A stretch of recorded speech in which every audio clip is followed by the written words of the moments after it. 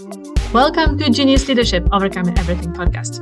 I'm your host, Anna Liebel, a mind shifter, helping male leaders in tech get out of the firefighter mode, become the proactive leaders they want to be, and enjoy the ride as they go. Join me every week for honest, insightful conversations with corporate, entrepreneurial, and academic leaders about their rollercoaster ride to leading from their zone of genius. If you find the show valuable, could you do me a favor? Rate and review the podcast. Share it with your network so that more of us can live a healthier and happier life. And for now, let's take the ride together. Hey, Genius Leaders, welcome to the show and Happy New Year. Now that I'm recording it, it's 28th of December, but outside here in Iceland, people are already going nuts with the fireworks. So if you hear any in the background, that's how it is. But you hear this conversation already on the other side of the 12 o'clock midnight that we all might be looking forward to or maybe dreading. So I want to talk a bit about the start of the year and the goals we're setting and the vision we're holding for ourselves, and explain why I chose the topic that I chose as the first one for this year, which might be a bit of a weird one, thinking that it's the beginning of the year, everyone has so much energy and everyone is looking forward to getting on, fixing things, and so on and so forth. So I don't know how your tradition is or your habits with goal setting is, but a lot of people are having a trend of reviewing their year and setting some goals for the coming year. I did that just today, and tomorrow I'm doing hours and hours of sessions with mastermind buddies of mine, with a friend of mine, and then a broader community of one of the coaches that I'm following. So it's 3 events between 1.5 and 3.5 hours each that are about vision board creation, vision casting, setting goals, reflecting on the year that has been. And I find that a healthy practice, but only so much so. So what I mean by that is it's only healthy if you do it in a way that suits you and in a way that actually becomes a way or a step towards sustainable life, sustainable design of how you live your life, and sustainable leadership. And for me, that process is changing. It's evolving. I'm learning something new about myself. I'm also adjusting to the life situation that is changing now and then. And sometimes it has been stressful to do the work in the end of the year and see how the year has been in comparison to what I've expected it to be. But mostly, and especially in the recent years, it has been a very blissful moment to go back, look at the past 12 months, and also sit down and think about the next 12. So what I'm saying this is that I want you to find your way, to be curious, to really look for your way of doing this work, but also to emphasize that 12 months is a very long period of time. And it's difficult for our brains to think in those terms and stay consistent on that length of time. That's why it's important to break it down. But also, it's important to connect what you're thinking for the next 12 months to the bigger vision of yours, to the bigger goals of yours, the mission that you have for yourself, for your life on this planet. So I hope that you have this red thread in your tradition of setting goals and intentions for the year, of connecting all the levels of your goals, from the long-term vision to short-term vision to the actionable steps that you can do in the next quarter, in the next month or week, whatever is the smaller period of time that you're looking at.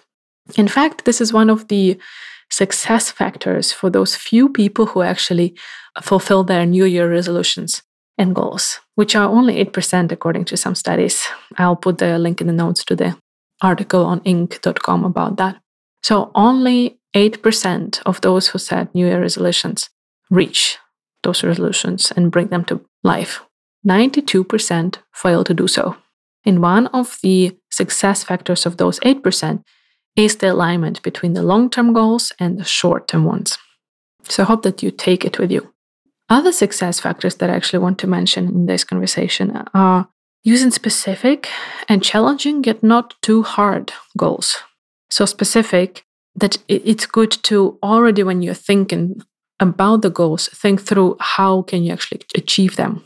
So the example that is given in the Inc. article is, if you say, I want to lose X amount of kilos throughout the next 12 months, that becomes quite a big goal in a way that 12 months is a long period of time, and you can just keep postponing those X amount of kilos. But if you specify that in this month, I want to implement this part of the strategy, for example, make particular changes in your diet to aim to lose part of that X amount of kilos that you want to lose in a year, then it becomes easier for your brain to follow through on that. And it has to be challenging. That is also surprisingly the part of the success of the goals that we can set. They need to feel a bit uncomfortable in the stomach, but not like this huge stone rock in the stomach. So finding the balance there might be tricky in the beginning, but then you'll learn it with time. What is very important, and that I see so much in my client work, to have frequent feedback loop to stay on track with your goals. And also to get back on track when you slip off. Because we're humans, life happens to all of us, we'll fall off the course. And the trick is not about never doing that. Instead, it's about having the strategies, tools, and techniques to actually get back on the horse as soon as possible without causing too much extra stress and without beating yourself up too much on the way. And what do I mean by the frequent feedback loop? It means looking back at your starting point, looking at your progress, looking at the whole goal often enough. Really reflecting on what are you doing, how are you doing, is it still aligned, does it still feels good, does it still feel adequate to work on that goal? Because life changes, we might see something completely new in our life that makes it irrelevant what we have been thinking about in end of December, beginning of January. So having this frequent feedback loop or continuous reflection process is very important as well to stay adequate with our goals and actually keep implementing the steps to reach those. And lastly, the success factor that helps those 8% to fulfill their New Year resolutions is seeking support. Having those chosen people who are further down the road of where you want to get and having their continuous support. Whether it is some people in your professional field who have done the journey that you want to do and who can mentor you or be an advisor, or it could be a coach, it can be some mastermind group where there are people with a similar experience of yours, or you go for cross-pollination of ideas and experiences and you actually have a mastermind group or network where people have very different experiences from yours, but you can actually learn from those. So this is another thing to consider when we are setting ourselves up for success with our goals, whatever the timeline is. So the topic that we will have on the show for January is burnouts, or going from burnouts to burning out to reigniting yourself. And I chose this topic for the beginning of the year because I see so many people having this extra vibe, extra energy, and trying to get things going with their goals. Yet there are those different national and international days on the New Year resolution dropout. I think that is somewhere early in February. There is also the Blue Monday or Monday Blues or something like this in mid-January, when people already start feeling that they are off track. And the thing is that when you put so much pressure on yourself and you want to implement so many things at once, it's just not sustainable. And that is very connected to the career path that I'm seeing among my clients and among my friends and the broader community. When people get very enthusiastic about their career path, about their first job, and because of this enthusiasm, they are so successful and they start burning out very quickly. But since it's happening gradually, it becomes like boiling that frog. When the frog is sitting in the pot and you gradually raise the temperature, you don't realize that the frog doesn't realize that it's being boiled, and it dies. Now, there are some neighbors who are shooting the fireworks. I really hope that it doesn't really bother you. But if the frog tries to jump into the water that is boiling hot from outside, it realizes how hot the temperature is, or the water is, and it jumps out. And what I see with a lot of amazing professionals, and especially leaders in the workplaces nowadays, is that boiling the frog phenomenon. People are so eager to do their work. People see their purpose in what they're doing, maybe, or they just really enjoying the success of getting things done, being promoted, having the company that is growing, and so on and so forth. But they are burning themselves. And they realize it way too late. I unfortunately work with clients who say things like, I have become the observer of this life. And what I want to do is to be the participant again. Or people who say, I don't even have a goal of being happy anymore. I would like to be at least content with my life. And mind you, those are the people who are successful from outside. They're seen as successful entrepreneurs, leaders in their organizations. They're hitting all the goals that they're setting for themselves. They have it all with houses, families, cars, whatever. They go to interesting places for vacation and those kind of things. But inside, they have those thoughts.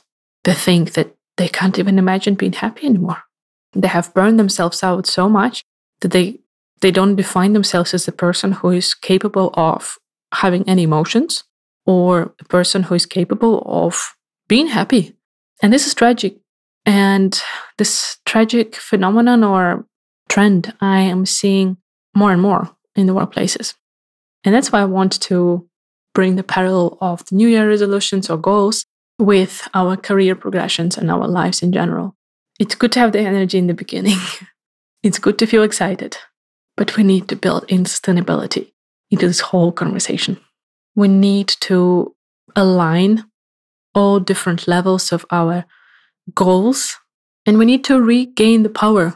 We need to learn to believe again that we actually can change something in our lives that will help us be happy again, that will help us feel fulfilled, that will help us feel true to ourselves and feel like our work is actually contributing to us as the humans and helping us to bring that impact in the world that we actually want to see as a legacy that we build.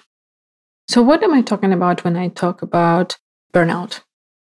One of the pioneer researchers on the subject of burnout, Christina Maslach, she was working at the University of California at Berkeley, defines the burnout as a syndrome of emotional exhaustion and cynicism that frequently occurs among people who do people work, quote unquote. So those people who spend considerable time in close encounters with the others. So managers and leaders are those people who actually do people work. This is something that is very prominent for a lot of leaders. And if we talk about emotional exhaustion and cynicism, I see that a lot in the conversations that I have with the leaders in my network and at the beginning of our journey with my clients. Cynicism can be shown as the black humor. Sometimes this emotional exhaustion comes in the signs of anger. I had a client who said in the beginning of our work together that he often is annoyed at the other drivers on the roads and just wants to crash into the cars of those people who drive too slowly. Too slowly to him is according to the speed limits, or was then. He wants to crash into their cars, go out and beat them up. And this shows that the person is not okay. And just after a couple of months of work together, he learned to navigate that so much better through meditation, through our conversations together, through the reflection he's been doing. He got back to the memories of him not being this way. And that's again another example of the boiling frog. He was gradually getting exhausted from his work as a owner of the business. That those changes happened step by small step. And to him, it became part of his identity until we dragged him out of that and showed him that he actually is a very kind guy who cares about people around him, who respects others, and so on. And in just a matter of a couple of months, we managed to turn him to start realizing those things directly. And he told me on a couple of occasions that he said, today I thought people were idiots on the roads, so I drove to the next parking spot and sat down and meditated. That's how little it takes to actually get out of those states that are irritating you, that are harming your relationships, that are harming your productivity at work, relationship, or the results of your business, and so on and so forth. So if you ever feel any of those characteristics, like chronic fatigue, like anger, like extra self-criticism, like cynicism, negativity, irritability, a sense of being trapped in a corner, think about it, that you might be experiencing some stage of a burnout. And it might be time to look inwards, to pause, to seek help, to actually find your way to get out of that state, to not be that boiled frog. I see that a lot with the leaders that I work with, that they're in a very lonely position. They're usually the ones that everyone looks at to get the answers. They are supposed to be the ones who know all the answers. And yes, we have been talking about vulnerability for years now, but it is still not the norm to say, I don't know, for the leaders. And just last month, when I was in Helsinki for an entrepreneurship conference, I was talking about vulnerability with some of the startup founders. And I said, all of my clients say once they have tried it, they have felt like the strongest person in the room, not the weak one. And the people around the table said to me, I disagree. I feel like the idiot in the room because I'm being pointed at, I'm being questioned as a leader, especially if I talk with the investors. They start questioning whether I'm the right founder to invest in because of me saying I'm not sure or let me check. So this is still not the norm, unfortunately, even though the science shows, the research shows that vulnerability is a very powerful characteristic that we need to nurture, especially as leaders. So leaders don't have that space to be vulnerable. And especially now in the last almost 2 years of COVID, we had to stay at home. So the A types, the high performers who have been thriving in the climate of uncertainty, of high pressure, and so on. Of course, they had uncertainty with the COVID situation. Of course, they had the high pressure, but they couldn't see the results of their work because we were all sitting at home. And this inability of seeing what you have achieved with your hard work has been putting extra pressure on the leaders. And again, they don't have anywhere to go to and talk about that. And there is no space for them. There are usually no more roles within the organizations where that can support leaders with their struggles. Of course, you have a board of directors, for example, but those are the people who have hired you. You report to them. So whatever you share with them, they evaluate you. They might be supportive. They might want to build a relationship with you, but they're still checking on you to see whether you are still relevant for this job, whether you can still manage it. The same if you, for example, take the chief HR officer or some kind of role like that within the organization. Those people still the ones who report to you, so you can't come to them and share everything. Unfortunately, that's still how it is in many organizations and in many cultures. And this is the struggle that I see affecting the mental health and the productivity of many leaders and consequently organizations that they lead. And that's why I want to discuss these things with you in the coming month. I want the self-care to become a necessity. I want to make the shift in your mind and in the mind of many other leaders that it is okay to take care of yourself, not only when you are unbalanced, when you are thrown off the horse and you need to regain that balance, but also in between the crisis. This is something that one of my clients said, and I see that resonates with a lot of other people. He said that self-care is okay when I need to get back my confidence or I need to get back my balance. But as a lifestyle, it's selfish. So let's work on redefining self-care as a necessity, not a luxury lifestyle thingy, because that is what will ultimately lead your company to success and ultimately create the sustainability in your leadership and in your life. So to wrap up, let me present you the 4 guests that we will be having on this show for the coming month. First, I'll be talking to Dawn Reby from the US. With her, we're talking about firefighting mode. And in her case, she works with the firefighters, literally. I say that I usually help leaders get out of the firefighting mode, and she helps firefighters to actually be better, more sustainable leaders. And not only firefighters, she works with the analysts in the law enforcement in the US, police people, legacy makers. Now I might be messing up the terms. And as one of the podcasters I'm listening to says, I'm not stupid, I'm just not a native speaker. So people who are trained to be in the crisis situations, and Dawn is helping them to find their sustainability in those roles and actually live the life as they want to live their life and not be the desensitized beings who just go to their work as machines and fulfill their duties and nothing else. Next, I'll talk to Daniel Fernstrand from Sweden. With him, we talk about depression and burnout and how that is a game of no pain, no gain. Daniel has gone through depressions and several times in his life and lived with anxiety for over a decade. And he's talking about leading a business, building a business, serving clients while having this anxiety as the day-to-day normal state. We're talking about getting out of that state and also helping others around ourselves get out of that state or get through it in a healthy way if we see that someone around us is experiencing that. Next, I'm talking to Davida Ginter from Israel.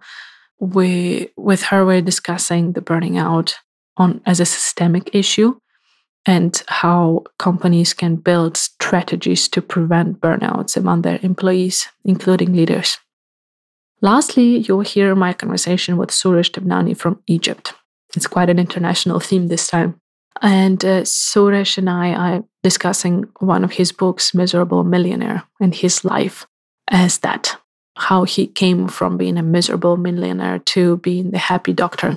You will hear his story of having it all from the very start because of his background and family, to being unhappy and suicidal, to getting the wisdom words from his son, and to going and exploring himself based on that, and finding himself, his learnings from that, his ways of doing it, and also the growth pains that he has been experiencing from finding himself and exploring the world through the lens of a whole person instead of this miserable, suicidal person who has all the money in the world but doesn't have himself. So I hope you'll take these conversations to build sustainability. I think it's very, very important that you think about it in the beginning of the year, that you think about the challenges that might come and you build the resilience and you practice now while you still have that energy. You practice to go through those things. You build the muscle strength that you'll need when you're getting to the tougher moments of the year, of your career, of the life in general. I hope you take these conversations, as I said, and really implement the things that we are talking about, be it self-care to prevent your own burnout, be it working with the insights that my guests are sharing, be it the practical piece of advice that you can take as a leader and implement in your organization to improve the mental health situation of your employees that will inevitably positively affect the results of your company. So take what resonates with you. Take what you feel is something that you might need soon and start working with it now while you still have the energy, while you still have the excitement of having a new year, starting afresh. Build in sustainability into that excitement. So enjoy the coming conversations and let us know. Connect with my guests, connect with me on LinkedIn, and let us know what you're taking from those conversations what your challenges are. Maybe share what you have already implemented to prevent the burnouts, or if you have had the experience of going through the burnouts, let us know how those experiences have been for you, what the learnings have been. Let's engage in those conversations. Let's normalize them, because we all have relation to these issues, whether we're going through that ourselves or we see someone else experiencing that and going through that in our near environment. Let's stay strong. Let's build the resilience that we need to keep going through this life, and let's do it together. Thanks for listening. I appreciate you being part of this community, and talk to you next Wednesday. Thank you for joining us for this episode of Genius Leadership. If you enjoyed the conversation, hit the subscribe button to not miss an episode. And to help more people become even better leaders, rate and review our podcast and share it with your communities. For more conversations about living and leading from your zone of genius, connect with me on LinkedIn. Genius Leadership is an honest conversation about leading yourself and others, and it's my honor to be your guide in overcoming everything.